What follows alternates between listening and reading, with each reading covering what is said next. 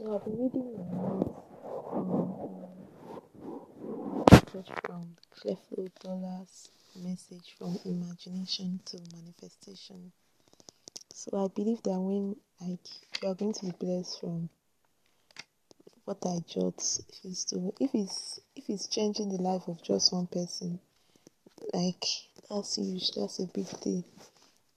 So I'm going to start. See yourself healed with the eyes of your heart.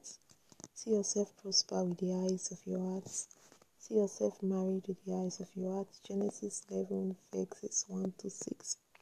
What you imagine to do, if you can see yourself doing it, then all the necessary resources shows up.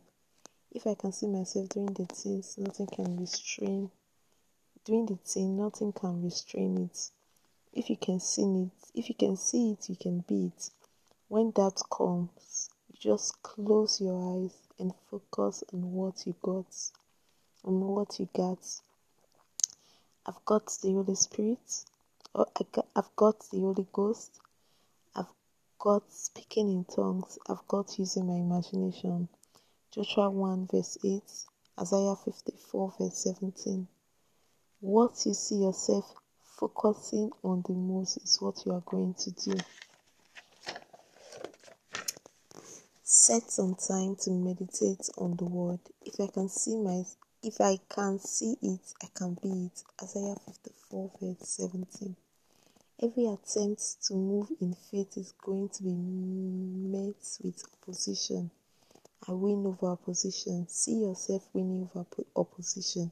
Start believing God for sevenfold restoration for everything that has been stolen, everything that has been lost, taken.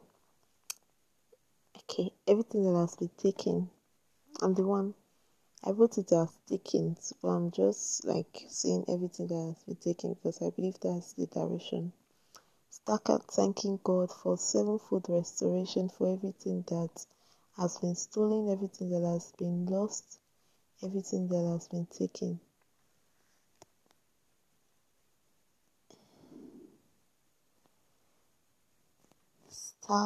What's that right? Something restored. You're not a normal human being. You're not abnormal. You are supernatural. Come to realization just who you are and the weapon and authority you have. Romans 8:32. Grace is the operation of God's love to them that believe and receive Jesus. I pray that God bless this word into your heart. I pray that you are touched and you are blessed. That's the key for listening to my podcast, and I really do appreciate this. Has been a blessing, and I'm grateful to God that I have people listening to this podcast. Guys, thank you. I love you.